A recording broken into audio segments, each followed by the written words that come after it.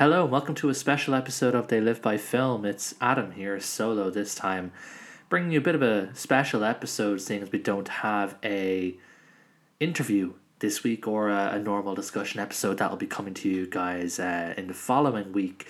So with it being October, with it being spooky season, I thought it's going to be maybe a really cool idea for me to bring you guys a list of recommendations for films you might want to put into your rota coming up to Halloween. So I've essentially trawled through the last 100 years of horror filmmaking to put together a list of films that I think are great, that I've personally watched and can personally recommend to you.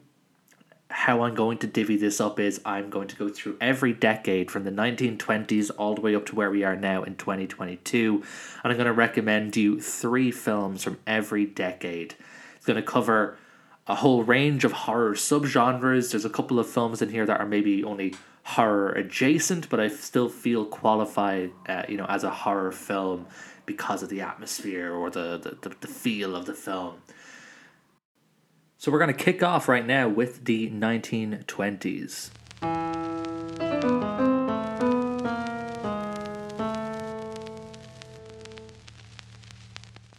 So in 1920, first off the list, we are talking about The Cabinet of Dr. Caligari, a German expressionist film from a director called Robert Vine, or Robert Veen. I'm not too sure on my German pronunciation there.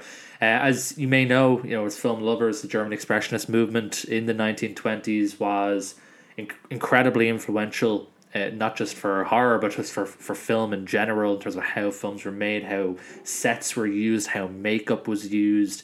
And Dr. Caligari, this film really sums up the best about the German Expressionist movement. Its set design, costume design, makeup is so incredibly inventive. It's so dreamlike. It's one of those films where you watch it and you're like, yeah, I can understand why this was so influential. The Cabinet of Dr. Caligari, it's with it being an older horror film from 1920s, it's not going to have, the scares and stuff that you get used to in later decades. It is very much about the atmosphere, about the sense of maybe dread that goes throughout the film. It has a very dreamlike quality as well, which I think really lends to this horror film and horror in general. I think when it has a dreamy atmosphere or a nightmarish atmosphere even, can really sort of add to that sense of dread. So the Cabinet of Dr. Caligari, certainly a film that I recommend, not just coming up to spooky season, but just generally speaking, because of how important of a milestone it is in film. And like that, this next film that I'm going to bring up, just as, if perhaps even more influential, we have the F.W. Murnau film, Nosferatu, which obviously I think everybody knows, the image of Max Schreck, even if you've never seen Nosferatu, even if you're not even too sure 100% what Nosferatu even is, that, Max Schreck as Count Orlok, because if you don't know the backstory behind Nosferatu, it was an unofficial adaptation of Bram Stoker's Dracula. They stole the whole plot, but they at least had the heart to change some of the character names. But Nosferatu, obviously, it's pretty sure it's the first vampire film. It's absolutely the most influential vampire film until the sort of later ones came in that kind of really expanded upon the mythology, like the Universal Dracula or even Bram Stoker's Dracula from Coppola in the 90s. Again, like Dr. Caligari, it's not going to have much of a scare factor. I think it's extraordinarily creepy. I think it's a very creepy film. Even now, exactly 100 years later, I find it still an incredibly creepy film. It's so well made and well put together by Murnau, who's probably one of, if not the sort of most dynamic filmmakers of the silent era. So if you're a horror fan, and you haven't seen Nosferatu, maybe if you're put off by the fact that it's a silent film, don't let that put you off. It's an incredibly atmospheric film. It's really engrossing. It's very creepy. It's very well made, and Max Schreck as Count Orlok is iconic. He's a horror icon, and he deserves you to look at this film. And closing out the 1920s is a film that came out in 1928 by a German director working in Hollywood called Paul Lenny. This film is probably the most obscure one that I'm going to talk about maybe for a while. I have a copy of it that was released by Eureka as part of their Masters of Cinema range, and I watched it and I thought it was fantastic. Again, it's a silent film. There was a sound version. This was made when people were testing out sound film as a possibility, but I believe the sound version is completely lost. So I have watched the silent version, which I think, again, without seeing the sound version, I can't say for sure, but the way they do the silent aspect of this film is fantastic because the title cards are incredibly creative. I've just realized I never told you the name of the film. It's called The Last Warning. Just to give you a very breakdown, it's very much a story that you've seen a lot in a lot of different pictures. Basically, it's about reopening a theater after a horrible tragedy happened previously with an old production. I think that's a story that we've seen a lot, and it's because of films like The Last Warning, which may not have the long-reaching appeal as something like Nosferatu, but for what it did for horror at that time, we can't really undersell how important it is. And again, it's a very creepy film. It's very atmospheric. It does, like a lot of horror kind of later down the line, it does actually have funny moments. I think there's a very thin line between comedy and horror. They're both about setups and payoffs. There's a very thin line. There's a reason why so many comedy directors have gone into horror, like Jordan Peele, or the guy who did the new Halloween movies, whose name has escaped me at the moment. And I think The Last Warning plays off that very, very well. There is moments of creaky funniness, but also a lot of creepiness as well, and a lot of atmosphere. So The Last Warning is the last film I'm going to recommend from the 1920s. And now let's look at the 1930s.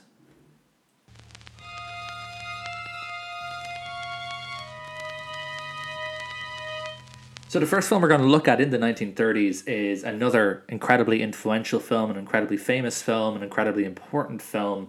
And it's from 1931 by Universal, by an amazing director called James Whale. We have Frankenstein, the original sort of Frankenstein, Boris Karloff. In fact, all three films from this decade that I'm going to recommend to you all feature Karloff himself. But Frankenstein and James Whale movies in general, and I'm going to talk about another James Whale film in a few moments. He's such an artistic, creative director. He really gets Gothicism, and he gets horror, but he gets humor as well. There's just no other voice like him in this era. He's an auteur before auteurism was a thing. Frankenstein, again, it's a film that it's just caked in atmosphere. Everyone kind of knows the iconic moments from it, but I think you need to watch the whole film in order to really do the story and the film and the direction justice. It's a fantastic film, and it's a film that only James Whale himself could have beaten, because he did that. And this is the second film I'm going to talk about from this decade, which came out in 1935, which is The Bride of Frankenstein, which is an incredibly interesting film because The Bride of Frankenstein doesn't even show up, even though she's probably one of the most iconic horror characters ever. She doesn't show up till the very end of the film, in the last couple of minutes. This does play a little bit more on the sort of comedic side. It does lean into the dark comedy, but it's still just as well made. The set design is incredible. Karloff again is amazing as Frankenstein's monster, this misunderstood sort of creature that has been forced into life. And I think this film really helps to make him more sympathetic. I think he already was sympathetic in the first Frankenstein film. A lot of people who have never seen or read Frankenstein just assume that Frankenstein, or Frankenstein's monster, I should say, is a monster, is this evil creature. But when you watch these films, or if you've read the book, you can see that he's really not the villain of these films. And Karloff does a fantastic job of conveying that. The other film that I'm going to talk about then for the 1930s is a film from 1934 by a really interesting filmmaker called Edgar G. Ulmer, who very much is a B-picture filmmaker that didn't get a lot of love when he was alive. He just kind of just worked his jobs, but has become really sort of influential, further on after he had passed away and after his films had gotten reevaluated, and he's considered now one of like the top filmmakers that was consistently working in B pictures, away from horror. His most famous film was probably Detour, a film noir, which is so incredibly gritty, very B movie, but it's a great little film. But the film I'm going to talk about, which he made in 1934, is called The Black Cat. It does, again, as I mentioned before, star Boris Karloff. It also stars Bela Lugosi. So we have the two icons of Universal horror facing off, not for the first or the last time, I should say. They featured together in a lot of different movies, both playing their most iconic roles and also playing one-off parts. But this film is a masterpiece of atmosphere. It's two behemoths of horror essentially playing a chess game with two innocent lives at stake. It's very gritty. It is a what they call a pre-code film, so it's before the Hays Code came into effect. So like there's some stuff in this film that you wouldn't normally sort of connect with old horror films in terms of like not straight out gore. There's not buckets of blood or anything like that, but there's a lot of times in this film where you're thinking, geez, how did they get away with that? I don't think that would fly in the 30s and 40s, and it didn't really after the Hays Code came in. This was one of the kind of films that wouldn't have been made or would have been heavily edited in the Hays Code. So I definitely recommend The Black Cat. Fantastic film. It's one of the films that's coming to the Criterion Channel. If you are a subscriber to the Criterion Channel, I know obviously a lot of you would be. That's how our podcast got started, was through Criterion Channel picks. The Black Cat is coming to the Criterion Channel in October, I should say. So I definitely recommend checking it out if you haven't. If it's something that maybe you thought, it's just a Universal horror Sherlocky fest film. It's not. It's a fantastic film, and recommend that to close out the 1930s. And with that, we're going to move into the 1940s.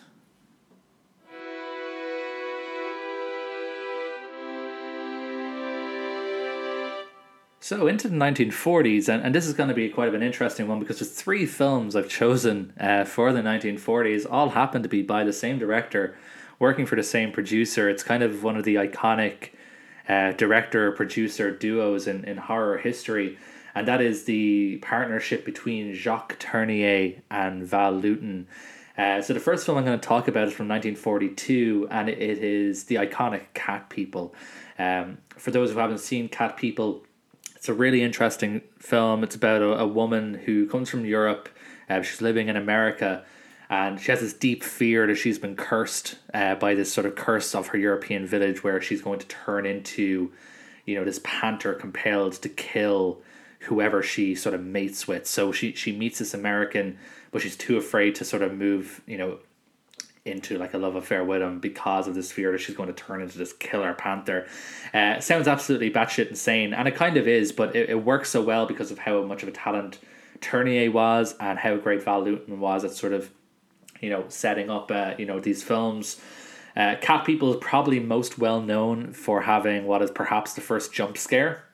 So we all know now that modern horror films are kind of littered with jump scares to the point where you can kind of tell when one is coming. But back in the 40s, that was a completely different thing. Nobody expected something like this in a film.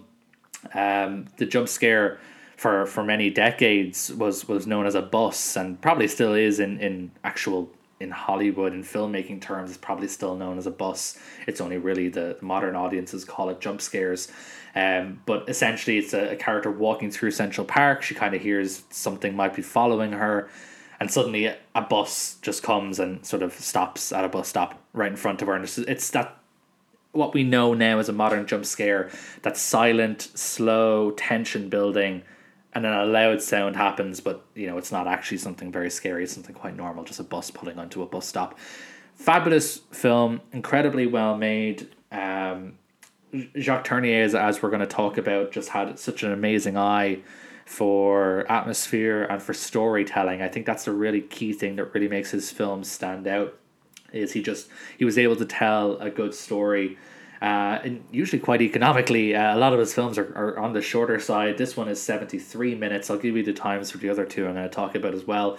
That's another reason why I do like him quite a lot. As you guys, listeners, might know, it's not that I'm not a big fan of long films. I always just like when a storyteller can tell a story, a cohesive story, in a shorter time, sort of below 90 to 100 minutes. I think that's always really interesting. So Cat People is the first one.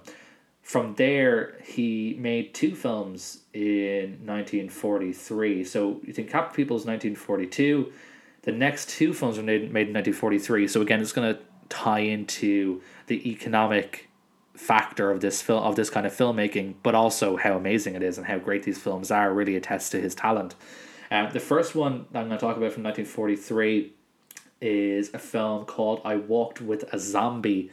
Again, maybe an iconic title, but a film that a lot of people might not have actually seen.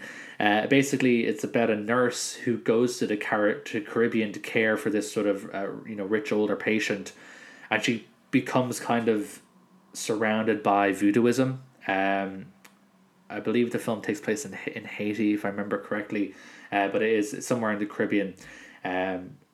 What was immediately really cool to see is that, and this is something that you kind of get worried about when films start bringing in things like voodoo and stuff from other cultures, is that it's going to be insensitive. This is actually very, very tasteful. It's an incredibly tasteful film. There's no sort of messing around or belittling the voodooism. I wouldn't be surprised if Tournier and the writers went into, when they met these people and got a proper sort of rundown on what their rituals are about and how they're done, because again, I can't really say for sure because I haven't been involved in a voodoo ritual, but it feels, as an outsider, it feels very, very tasteful. It's very frank, very dignified, but again, it's caked in atmosphere. It's another fantastic film, and again, like I said with Cat People, it's a very cohesive story. It's very well made. The characters are well fleshed out. It's just a well written, well made film. This one clocks in at 69 minutes, so even shorter than Cat People. The final film then from the 1940s. Again, this one was made in 1943. Again by Jacques Tournier and Val Lewton. And this is probably one of the more well-known ones because it's considered possibly the first slasher movie, or it's certainly very, very influential in the genre, and that's The Leopard Man, which again is even shorter, 66 minutes. So I inadvertently went down in sort of time order for how short and long these films are. So this is The Leopard Man. A leopard escapes this publicity stunt thing, this sort of circusy thing. A leopard escapes and people start getting murdered all around town. Is it the leopard? Is it a serial killer? That's kind of up to the audience to figure out as this film goes on. Again, very well made film. The sets, the characters, the storytelling, it's all very, very high class. It's very classy, very well done. So if you're looking for three maybe shorter films that are still extremely high quality, then the last three I've just talked about there from the 1940s should be very, very high up on your watch list. And now let's take a look at the 1950s.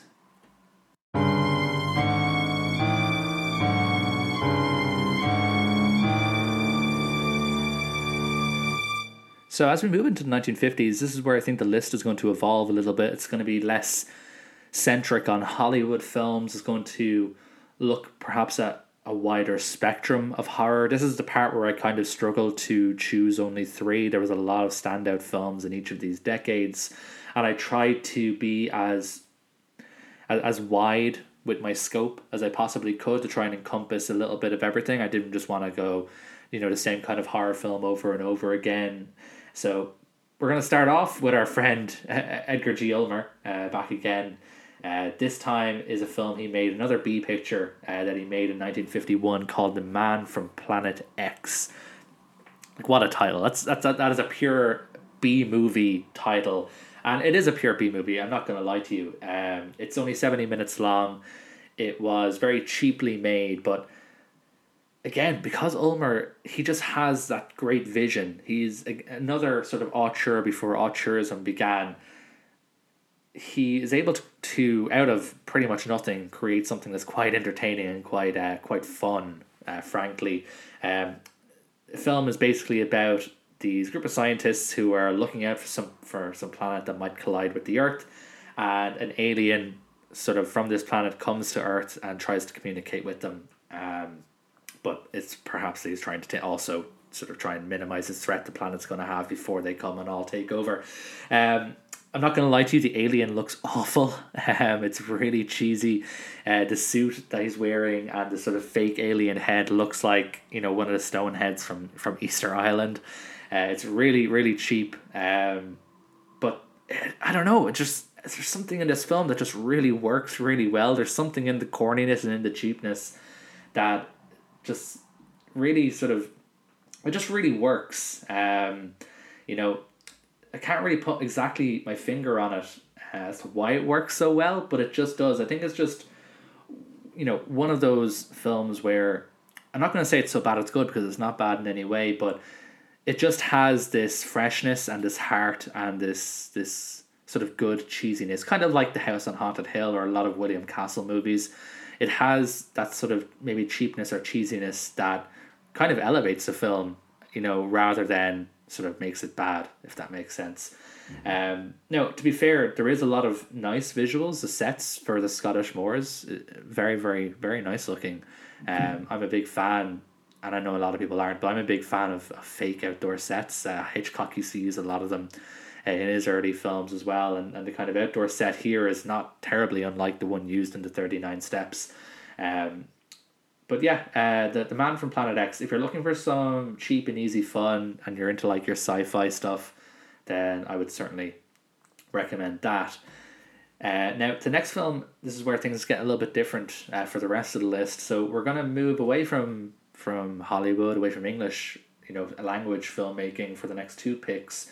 The first one, or the next one I'm going to talk about, I should say, came out in 1952, and it's from a film sort of country that you don't normally, it's from a country, I should say, that you don't normally see a lot of films or a lot of sort of big, famous, influential films come out of, because it's from Finland, and it's called The White Reindeer.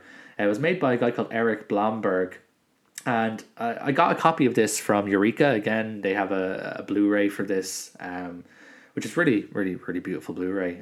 But the restoration and the film is fantastic. It's set in Lapland, which again is a cinematic landscape that you just don't see very often. You know, I'm sure there's probably plenty of films that are set in Lapland, but they're not obviously really filmed there, which this one is. It's set in this sort of very desolate, snowy landscape, and what takes place is pretty much kind of like a folk horror. It's probably the best way to put it.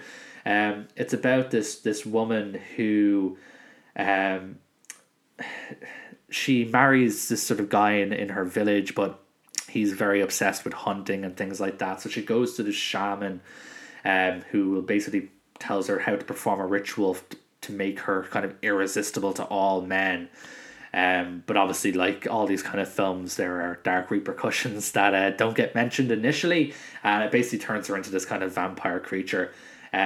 It's such a classy film. Again, there's nothing sort of cheap about it in terms of how just, you know, the story is made. It's a very authentic film. You can tell this is probably a folk tale, you know, from, you know, this country or this region that they've made. They're not trying to make something that's hokey or fake or anything like that. This one would be very much for fans of like Robert Eggers movies, like The Witch and The Lighthouse. They will like this kind of film.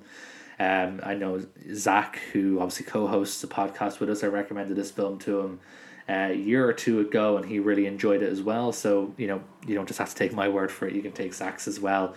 So the White Reindeer, I'm not sure if it's streaming anywhere. If you did want to pick up the Eureka copy, you can normally get it pretty cheap from Eureka themselves.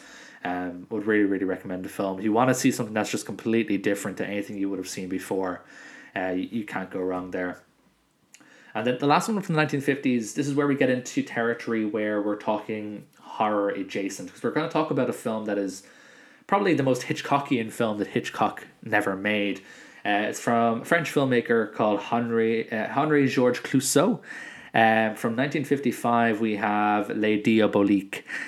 Very iconic film. It's very much known for its twist ending, which I'm not going to spoil here if it hasn't already been spoiled for you. But what the film is basically about, it's one of these sort of tales where a wife who's unhappy with her domineering, abusive husband, kills him off.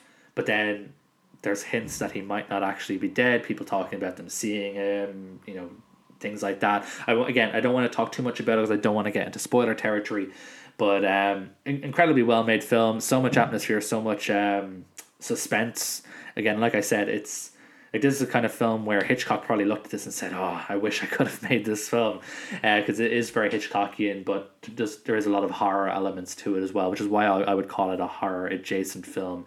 It has that element of suspense and thrill that you would hope to get from this kind of film. So that's going to wrap up the 1950s. So let's take a dive into the 1960s.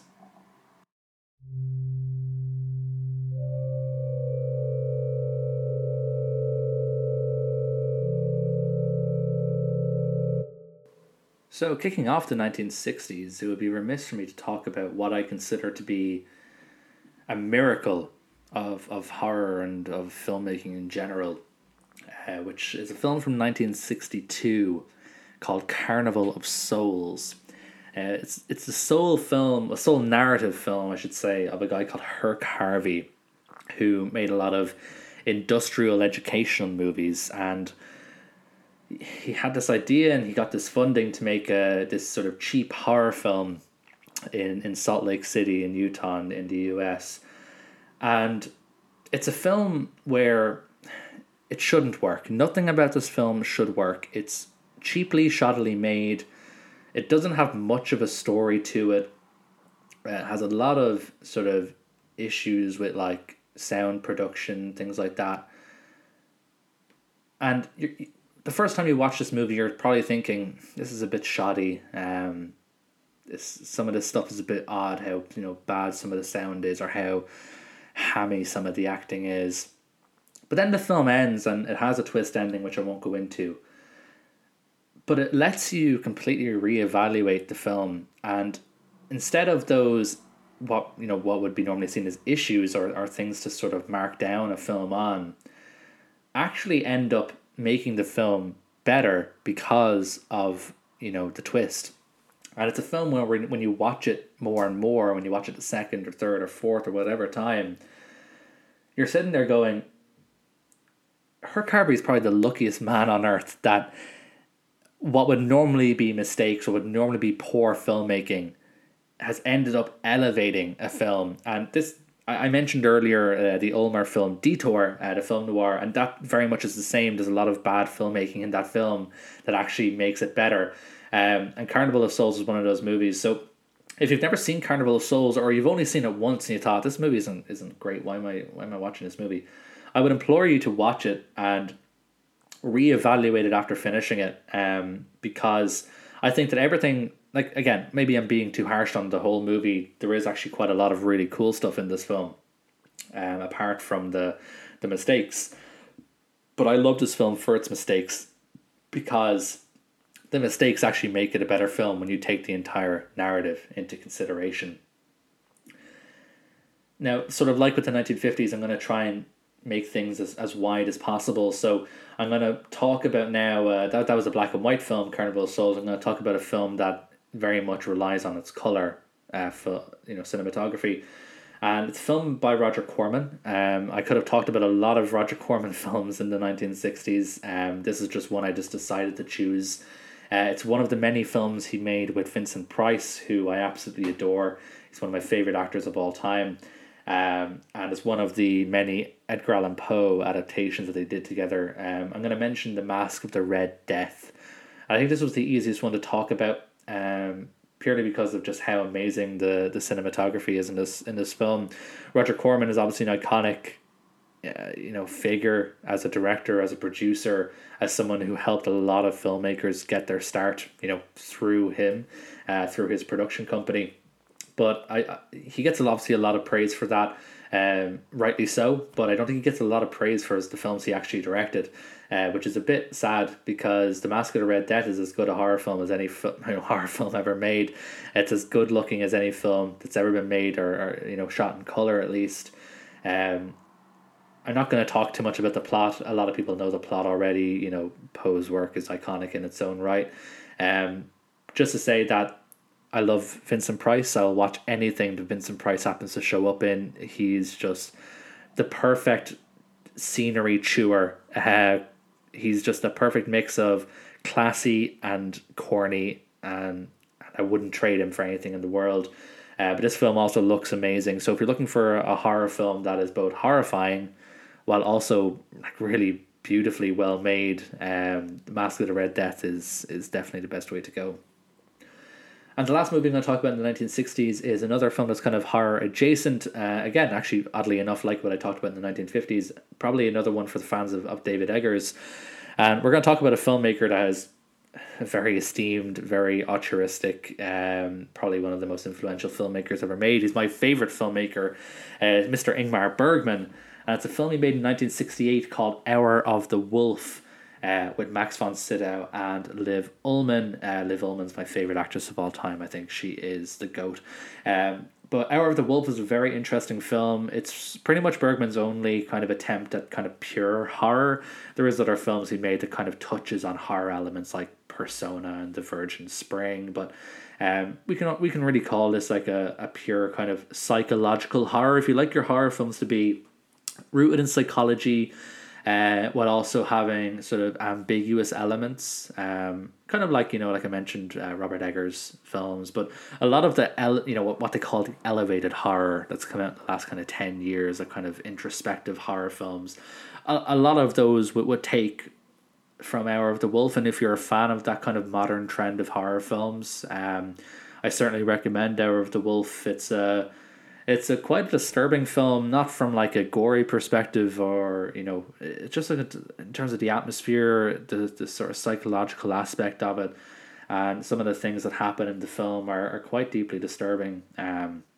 But Bergman's a master filmmaker. He's, like I said, he's just objectively speaking, he's one of the greatest filmmakers of all time. In my personal opinion, I think he's the greatest filmmaker of all time. And The Hour of the Wolf is, if you're looking for something a little bit different to his chamber pieces, if you've seen like a lot of his more famous films, like Through a Glass Darkly or Autumn Sonata or Cries and Whispers, those more sort of straight drama films. Hour of the Wolf, if you're looking for something a little bit different, certainly a way to go if you're more of an art film kind of person. Now let's dive into the 1970s.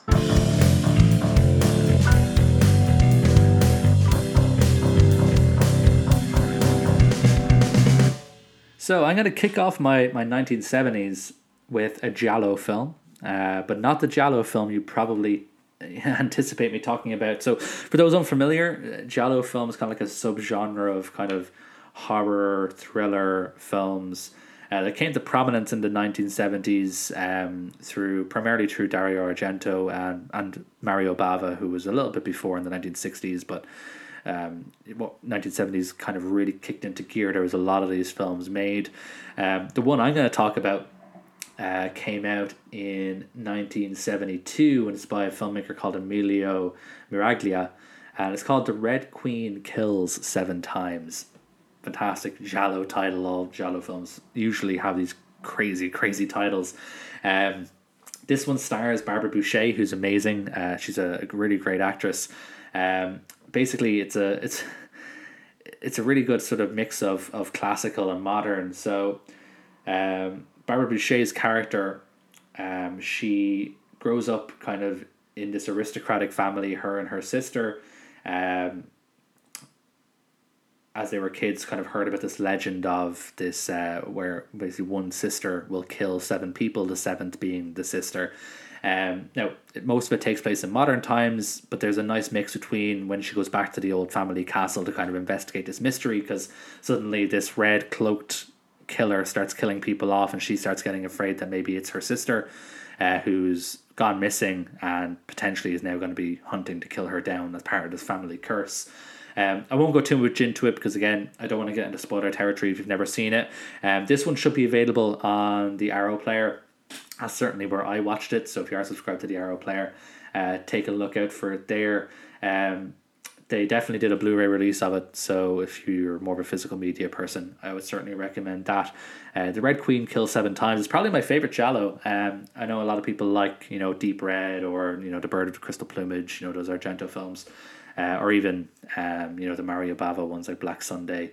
But yeah, the Red Queen kills 7 times. It's just something I love about this movie. I think it's a really good balance between sort of classic sort of gothic horror and also that sort of modern proto-slasher. And kind of staying in Italy then for the next film, it takes place mainly in Venice, but it was made by an Australian with a sort of largely sort of multinational cast. It's called Don't Look Now from 1973 by Nick Roeg, who's obviously a very acclaimed filmmaker, definitely one of these sort of auteur guys. For those who've never seen Don't Look Now, it's a really sort of sad film, really. It's about Donald Sutherland and Judy Christie, who their daughter dies in their family home. So they go on a trip to Venice just to try and, just try and escape the misery, just to try and reclaim their lives a little bit. But at the same time, there's these slew of murders that are happening, and both stories begin to kind of intertwine, especially when Donald Sutherland's character starts seeing visions of what might be the ghost of his daughter wearing this red coat that she was wearing when she died. It's one of those films where it has the most batshit insane ending. Just one of the most craziest endings in a film I've ever seen. For those who've seen it and are listening to this are probably nodding in agreement right now. It's just absolutely crazy. If you've never seen it, don't read into it too much. You're definitely better off going into this film blind. I unfortunately was not going into this film blind because I had this film spoiled for me many years ago. When Channel 4 did a series of like 100 scariest movie moments, something like that, I think it was called. For those who sort of grew up in Ireland and the UK, you might be familiar with the special. They usually put it on around Halloween time. And unfortunately, the ending was spoiled on me as a young kid. And when I went to visit this film, I knew exactly what was going to happen. But even then, knowing exactly what's going to happen, it's still just crazy how mind-boggling it is. So Don't Look Now, certainly recommended. I know the Criterion copy is out of print. If you are multi-regional, or if you're like me in Region B, Studio Canal did a very nice 4K release of this with Blu-ray as well, of course. So certainly recommend picking it up because it's a fantastically well-made, very artful film, apart from being a straight horror. And finally, if we were going to talk about 1970s horror films, I think Zach would kill me if I didn't mention the classic John Carpenter 1978 slasher film Halloween. It's one of my favorite films of all time. It's like a top 5 all-time film for me. I've seen it, I don't even know, well over 20 times maybe. I watch it every year on Halloween, much to my partner's chagrin of her having to watch it every Halloween with me. But there's probably not a soul, or very few souls, who've never seen the original Halloween. It's the perfect horror film. Everything about it is just perfection. The atmosphere, that sort of ambiguity that Carpenter creates surrounding, the shape Michael Myers. The sequels are very, very hit and miss. Like most slasher franchises, the sequels are very, very hit and miss because they often try and demystify. Well, in Halloween's case anyway, it tries to demystify and give Michael Myers a motive when I think he is so much scarier when he has no motive. And that's what's so perfect about Halloween, because this could be anyone. This could be happening to anyone. And the sequels demystified that a little bit. But the first film, the original Halloween, is the best horror film ever made, and in my opinion is one of the best films ever made. It's obviously incredibly influential. It basically, even though it wasn't the first slasher film, it really kicked off, what would be the slasher film sort of craze in the 80s, with, a lot of copycat films like, Friday the 13th and The Burning, and, films like that. But if you've somehow never seen the OG, if you've never seen Halloween, make that your must-watch viewing on Halloween, because it's just head and shoulders above any other kind of film in that subgenre, and in my opinion, it's the best horror film ever made. And now let's move into the 1980s.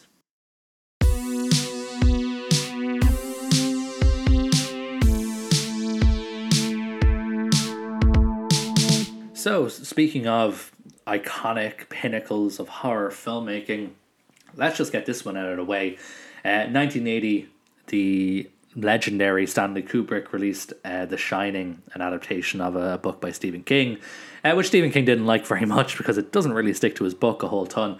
But yeah, The Shining, it's again, like Halloween, it's one of those films where if you've somehow never seen it, make sure you change that. It's a film, again, I've seen a lot of times. I think I might have. I think I love it a little bit less now than I did when maybe I first watched it. But one thing that we can say for sure is when it comes to a film portraying cold dread, The Shining does it better than pretty much any other film. There's not a lot of jump scares. There's not a lot of scares in general, but there is just this creeping dread and fear that just permeates through every single scene. It's like it's so thick, this sort of atmosphere. I don't know why I'm going to be questioning how Kubrick did it, because obviously he did it because he was a genius. But everything, how this film makes you feel, it makes you sit there and squirm for 2 hours or so without actually really doing a whole lot until the last 20 minutes. And that I can really attest to Kubrick's, ability as a filmmaker. It might not be for everybody. Some people might think it's a bit too slow. But for someone who likes atmospheric horror, for someone who is not, I don't really care about jump scares. I actually prefer my horror without jump scares. I think they're very cheap a lot of the time. Then The Shining is a fantastic horror film. There's a reason why it's so iconic. If you've somehow never seen it, again, see it. One thing I recommend you do not do is go down the rabbit hole of all the crazy fan theories. There's a documentary called Room 237, where a bunch of crackpots give all their theories about what The Shining is really about. I'm sorry if you are a listener and you are one of those crackpots, but you need to go outside and breathe some air. Some crazy stuff happens in that documentary. If you wanted to watch it, I would recommend doing it for comedic value, as opposed to actually taking a grain of anything that those people say. Moving into more horror adjacent ground, we're going to be talking, this is a bit more sort of sci-fi horror, and that is the 1983 film from David Cronenberg called Videodrome. It stars James Woods and Debbie Harry from Blondie.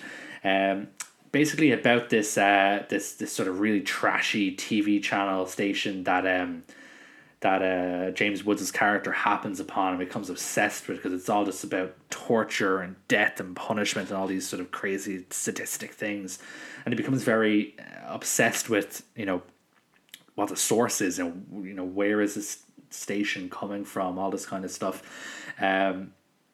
It's a violent film. It's a sexually aggressive film. It's very much sums up Cronenberg's overall of his work. It really has a lot of his sort of themes that follow him throughout his whole career are shown here in Videodrome. Very interesting film, even for something that might sound very sort of dark. It's very entertaining.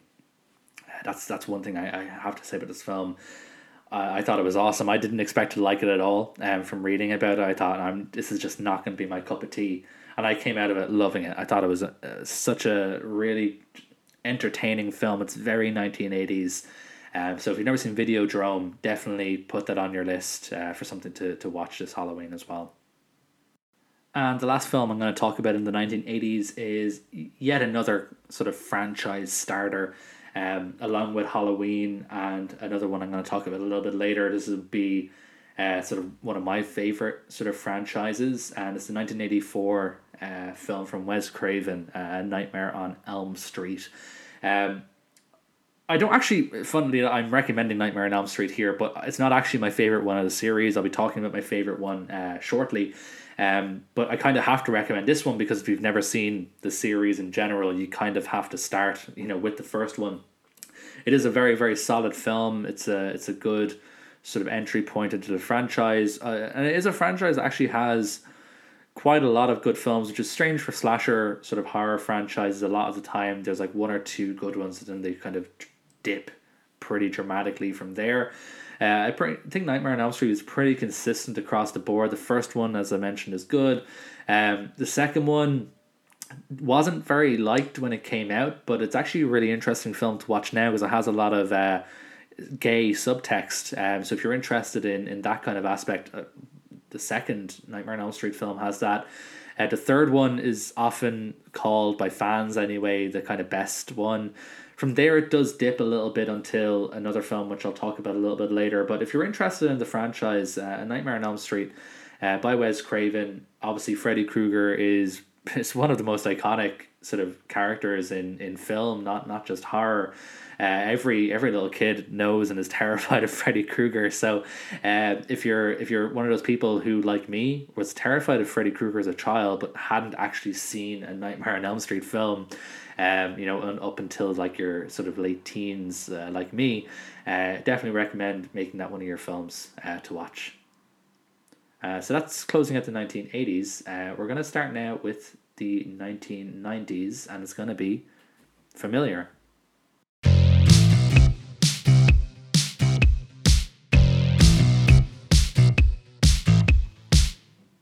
So speaking of Wes Craven, speaking of Freddy Krueger, the first one I'm going to talk about in the 1990s came out in 1994, and it was one of the many sort of sequels for the Nightmare on Elm Street series. This is Wes Craven's New Nightmare. I love this film so much. It's so creative. It's one of the many evolutions of the meta horror filmmaking. I can't sit here and say it's the first meta horror film.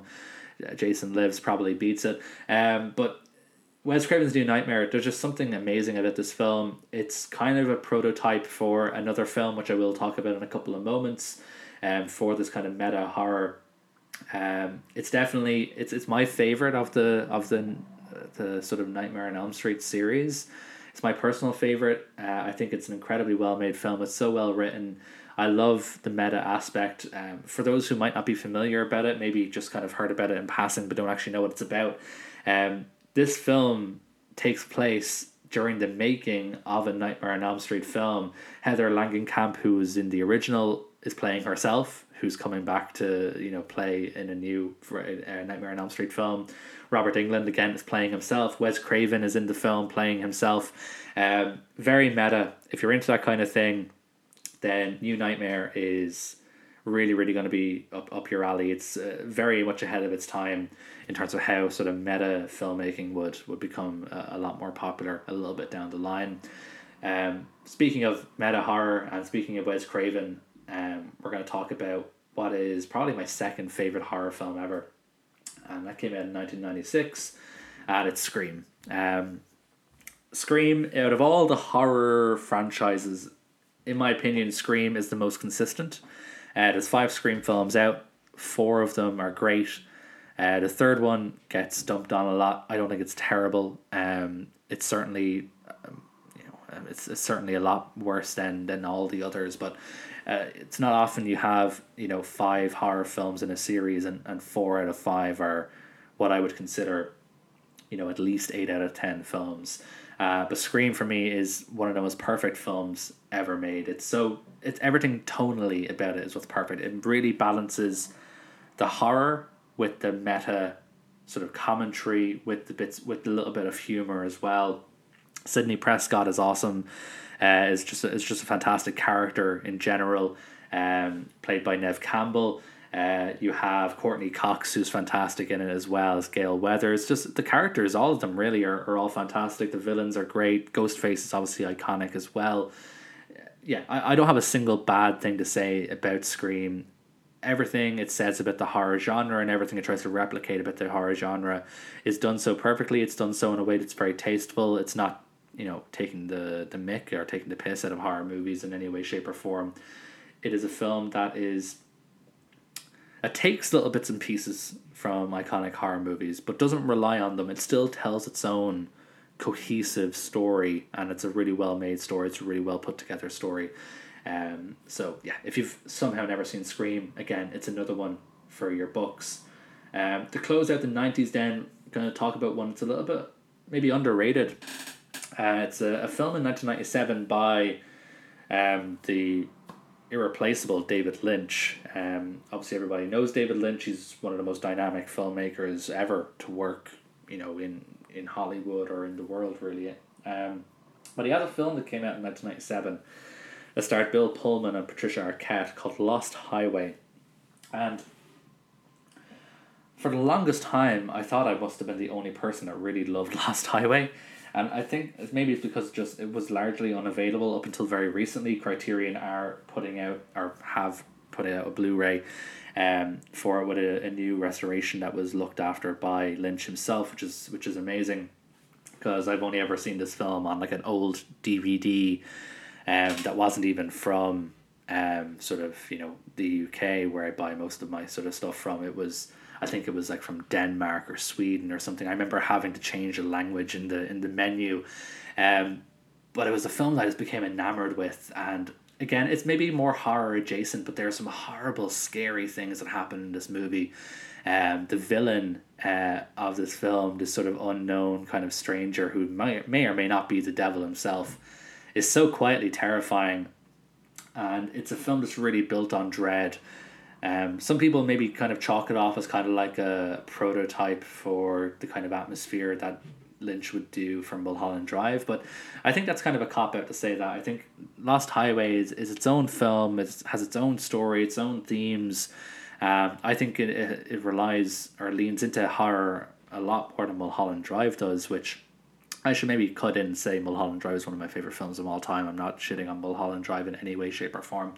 But Lost Highway, I think, is underrated, both by Lynch fans and just by wider fans in general. And I hope this new Criterion release will perhaps sway people in the other direction, or maybe sort of let them see what I've been seeing for the best part of 10 years. Hopefully it'll come onto the channel sometime soon as well, because I don't think it's actually streaming anywhere either. So for those listeners who are Criterion channel subscribers, maybe keep an eye out. Maybe sometime in November we might get Lost Highway, the Criterion edition, on the channel as well. So out of the 90s into the millennium, into the 2000s.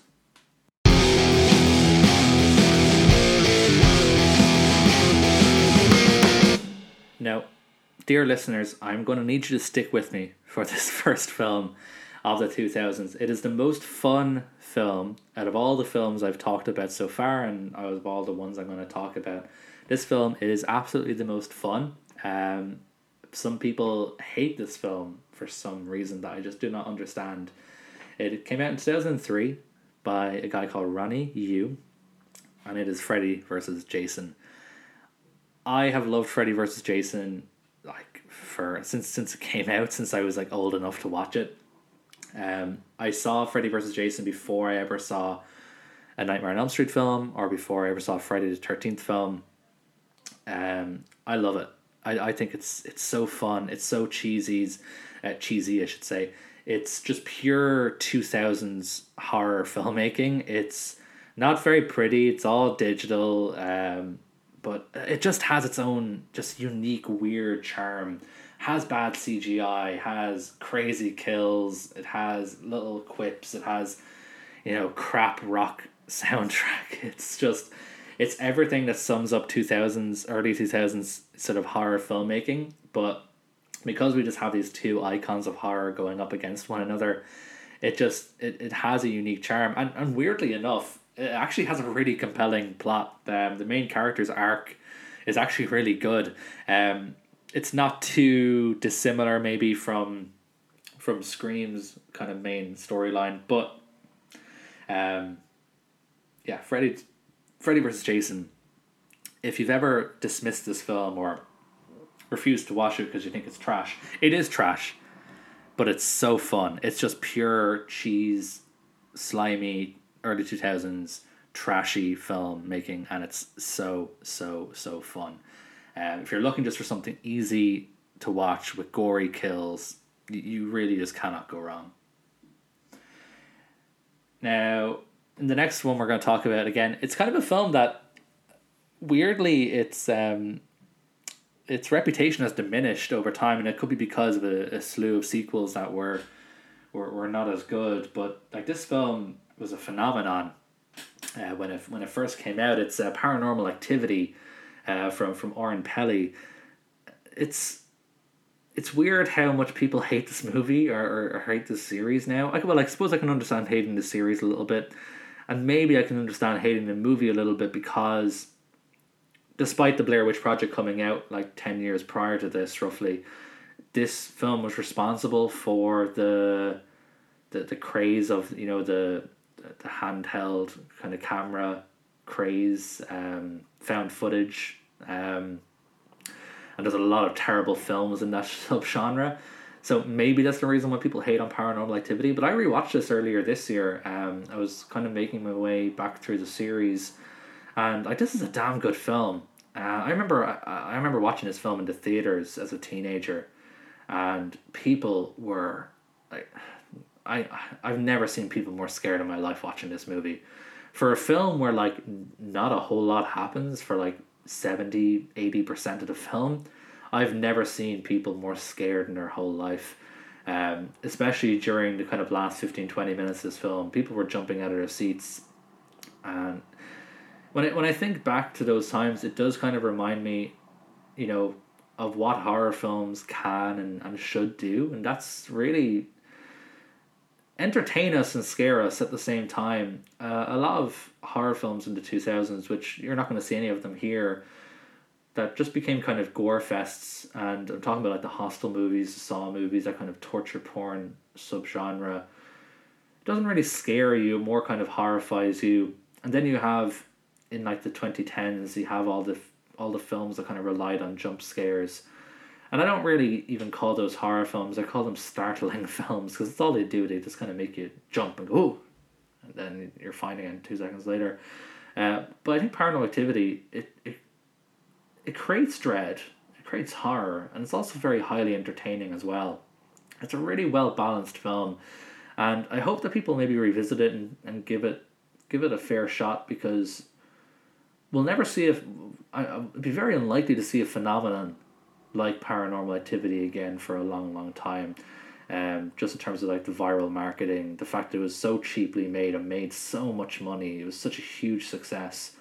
Yeah, I really just have to give props to the filmmaker here. Paranormal Activity, it's a good film, and I urge you to maybe revisit it if you haven't watched it since it came out and you've been sort of having to watch all the sequels and stuff. I would give the first one a revisit, and you might see what I've been seeing. We're going to close out the 2000s then with maybe a lesser known film. It's a well known film in horror circles, but for general sort of film goers, it might not be as known. The filmmaker is getting a lot of plaudits at the moment, Mr. Ty West. And there's a film he made in 2009 called The House of the Devil. Very much a slow burn horror film. It's probably as slow burn horror as you can get, really. It's one of those films that just creates atmosphere over the course of the film and then lets it all blow out in the last 20 minutes. Kind of like a kettle, just lets it all build and build and build, and then just releases all that tension in the last 20 minutes for a really, really great ending. It's very much indebted to 80s in terms of the aesthetic, and not very much in the way the plot is set out. But in terms of the aesthetic, it's set in the 80s, and it really pays homage to that quite a lot. It does feature a small role from Greta Gerwig, obviously quite famous in her own right now as a filmmaker, a very talented filmmaker as well, I should say. But if you're looking for maybe something a bit more slow burn, So kind of the antithesis perhaps of a Paranormal Activity or a Freddy versus Jason. Very much recommend The House of the Devil. Definitely for fans of maybe like something like Rosemary's Baby, something maybe that's a bit more sort of darkly twisted but very much slow burn, as opposed to sort of making you jump out of your seat every few minutes. Now let's look at the 2010s.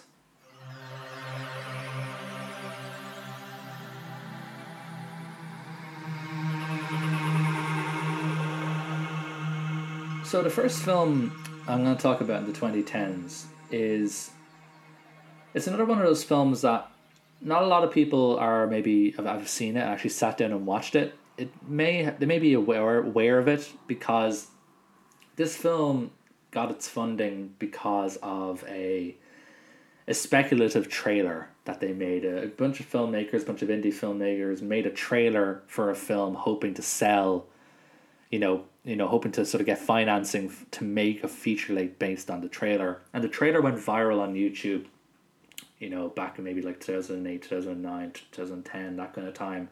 But the full film itself didn't get made and released until 2011, so it just sneaks into the 2010s. And I remember watching the trailer, the sort of speculative trailer, with my friends, and we all thought it was just kind of funny. We thought, this film looks so corny, it looks so goofy, why are they even making this? And it just became kind of a bit of a joke, even though none of us had actually seen the film. It became kind of a bit of a joke amongst us. And then I actually sat down and watched it a few years later. I was like, I'm looking for something to watch. I can't believe they actually made this movie. Let me watch it. It's called Grave Encounters.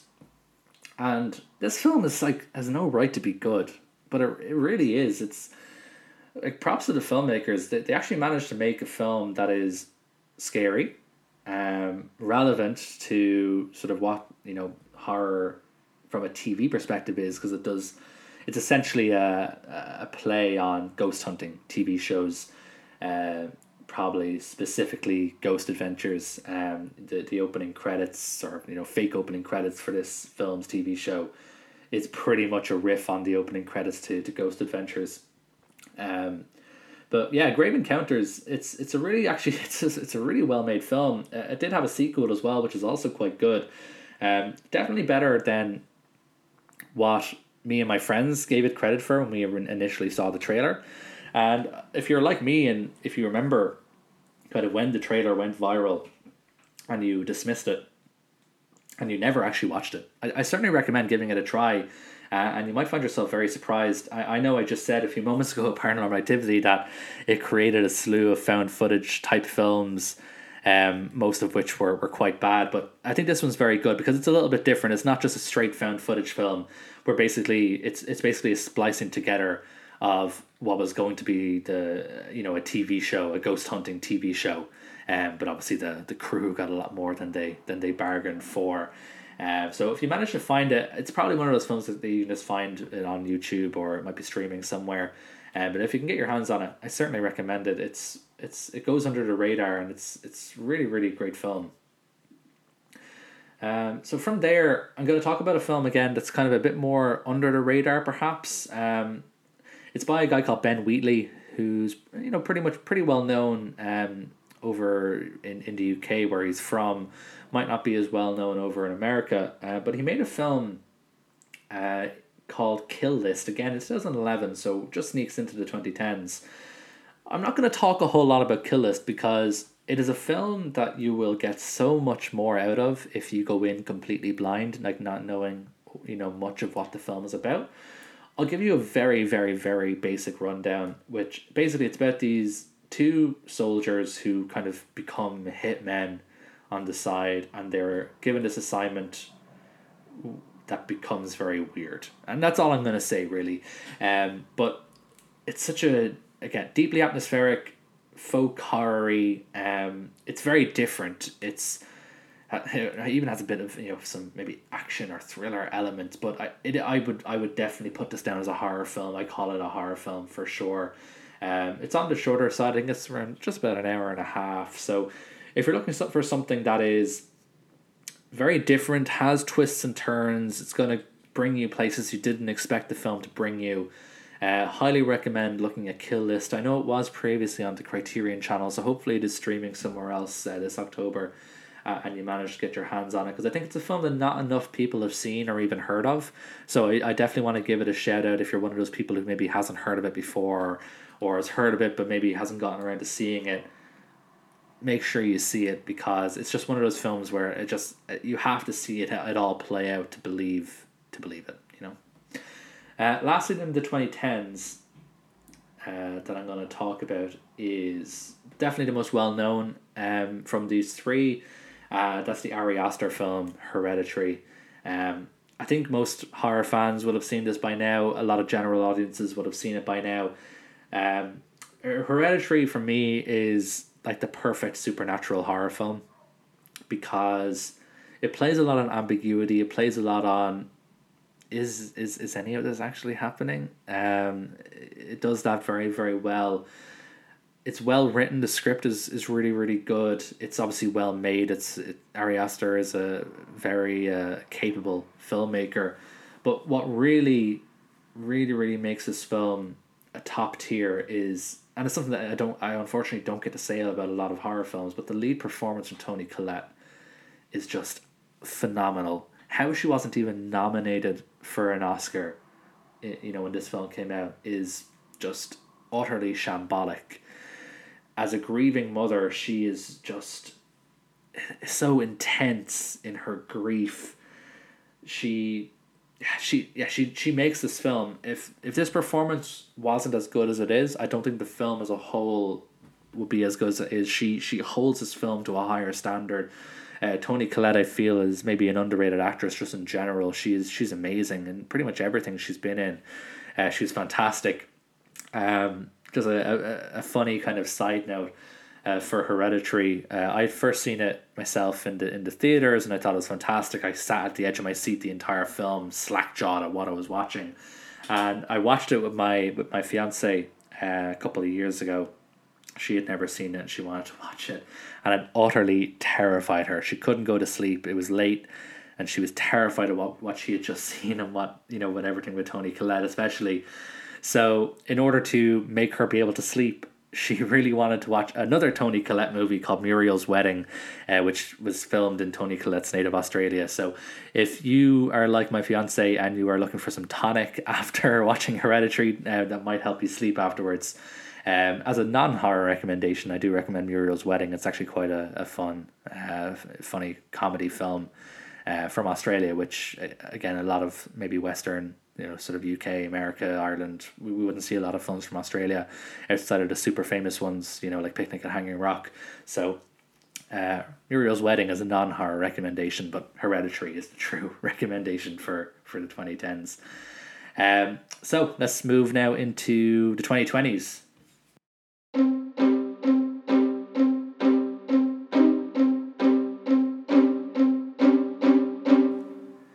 So I'm gonna preface the 2020s just by mentioning the fact that I am not well known for keeping up with the newest films. So don't be annoyed that if I haven't picked your favorite film from the last 2 years, because I just don't keep up with a lot of the newer releases. I often see them after they've come out for a little while. So the films I'm going to talk about for the 2020s, for, you know, the last 2 years up until now, are probably a bit more on the more well-known side. The first one, you might be surprised me mention, it's technically 3 films that I'm going to be recommending as one film. It was part of this thing that Netflix did last year. They released 3 horror films once a week. It was a trilogy of films, and they released one every week leading up to Halloween. It was a series called Fear Street, and they did 3 of them. The first one based in 1994, the next one based in 1978, and the last one based in 1666. And each of them kind of embraces the era that they take place in. They're not like amazing, but they're super fun, and they're way more gory and horror-y than I actually expected going in. You know, when I saw that they were based on a series by R.L. Stine, who you might know or should know did the Goosebumps series of books, I was expecting Goosebumpsy kind of film, just kind of easygoing, maybe sort of something that's geared more towards kind of early teenagers. But like the film, the kills in this film are like really, really, really gory, really out there. It definitely wasn't what I expected going in, but I think it balances that kind of fun sort of element with the sort of really, really nasty kills really well. So if you're looking for like maybe like a trilogy that is interconnected, don't think these are three completely separate films. They all play into one another, into the sort of larger timeline. If you're looking for something like that, where kind of like Freddy vs. Jason, where the kills are gory, but you're also going to have fun, the Fear Street series, I would recommend those. They're very different. For the next one, then, for the 2020s, again, this is actually something that came out earlier this year. In fact, the next two films I'm going to talk about came out this year in 2022, earlier in the year. And I'm going to talk about Scream 5. Obviously, I already talked about Scream, so I'm not going to rehash about how much I love the Scream series. But Scream 5, I find it really weird that people didn't really like this one as much, or maybe didn't get as good reviews as Scream 4. I thought it was fantastic. I thought the filmmakers really knew exactly what kind of film they were making, in terms of the era of horror that we are now in, with this era of legacy sequels. And this is something that, because it's a Scream film, they of course talk about legacy sequels in the film, as they're trying to figure out who the Ghostface killer is this time around. But I loved it. I saw it in the theaters. I've seen it again since it came out on digital. I really loved it. It's probably like my third favorite Scream film after the first two.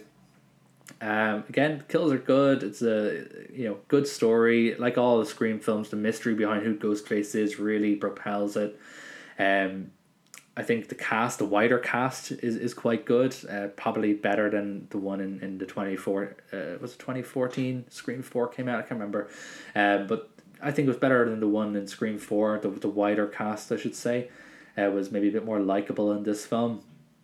But yeah, Scream 5, if you didn't get around to see it, or maybe the reviews put you off, listen to my review instead. I'm recommending Scream 5, or just Scream, as it's known as, because obviously that's the way they do legacy sequels.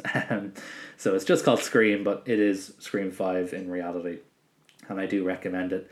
The last film that I'm going to talk about then, again, as I said, from earlier in 2022, if you somehow missed this film, or it's been off your radar for whatever reason, you must be living under a rock, as we once again talk about our friend Ty West, and it's his film X. X is it's a really interesting film. You watch the first hour and you think this is kind of like a sleazy porno, but then it becomes a slasher film, and it's the second half of the film which really, really makes it. The cast is all really fun. We have Maya Goth, we have Jenna Ortega, who is also in Scream 5, interestingly enough, Brittany Snow, Kit Kudai. It has a good cast. Ty West, and this is something that Zach talked about recently on our podcast.